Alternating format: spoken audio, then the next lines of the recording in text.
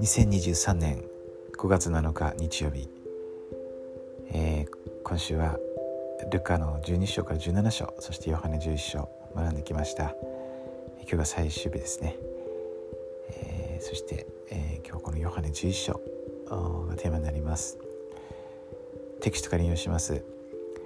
イエス・キリストはよみがえりであり命であられる。ラザロを死からよみがえらせるという奇跡は、イエスが誠に神の御子であり、約束されたメシアであられることの反論する余地のない力強い証でした。ヨハネ11章1から46節に記されている事柄や言葉の中で、イエス・キリストはよみがえりであり命であるというあなたの証を強めてくれるものはどれでしょうか。イエスはよみがえりであり命であるとは、あなたにとってどのような意味ですか。ということで、この、ラザロが、亡くなって、そして主の奇跡によってですね、よみがえったというこの記録ですけれども、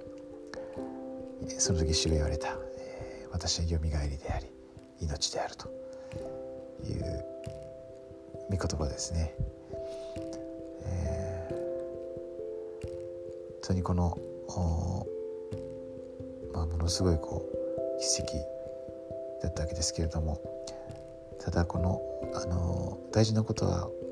このラザロがよみがえったこと、本当に素晴らしい奇跡ですけれども、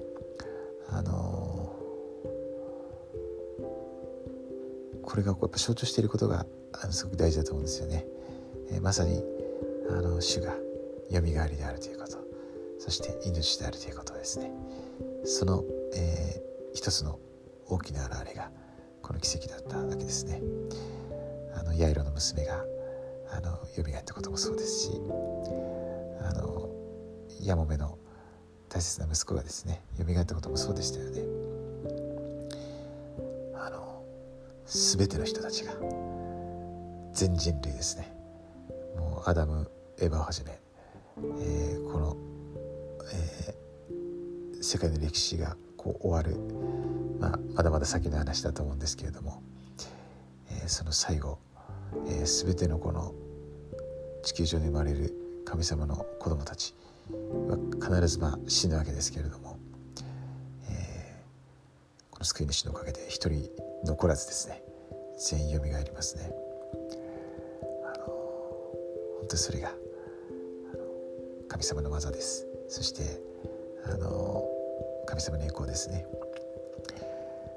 イエス様のおかげで全ての人が一度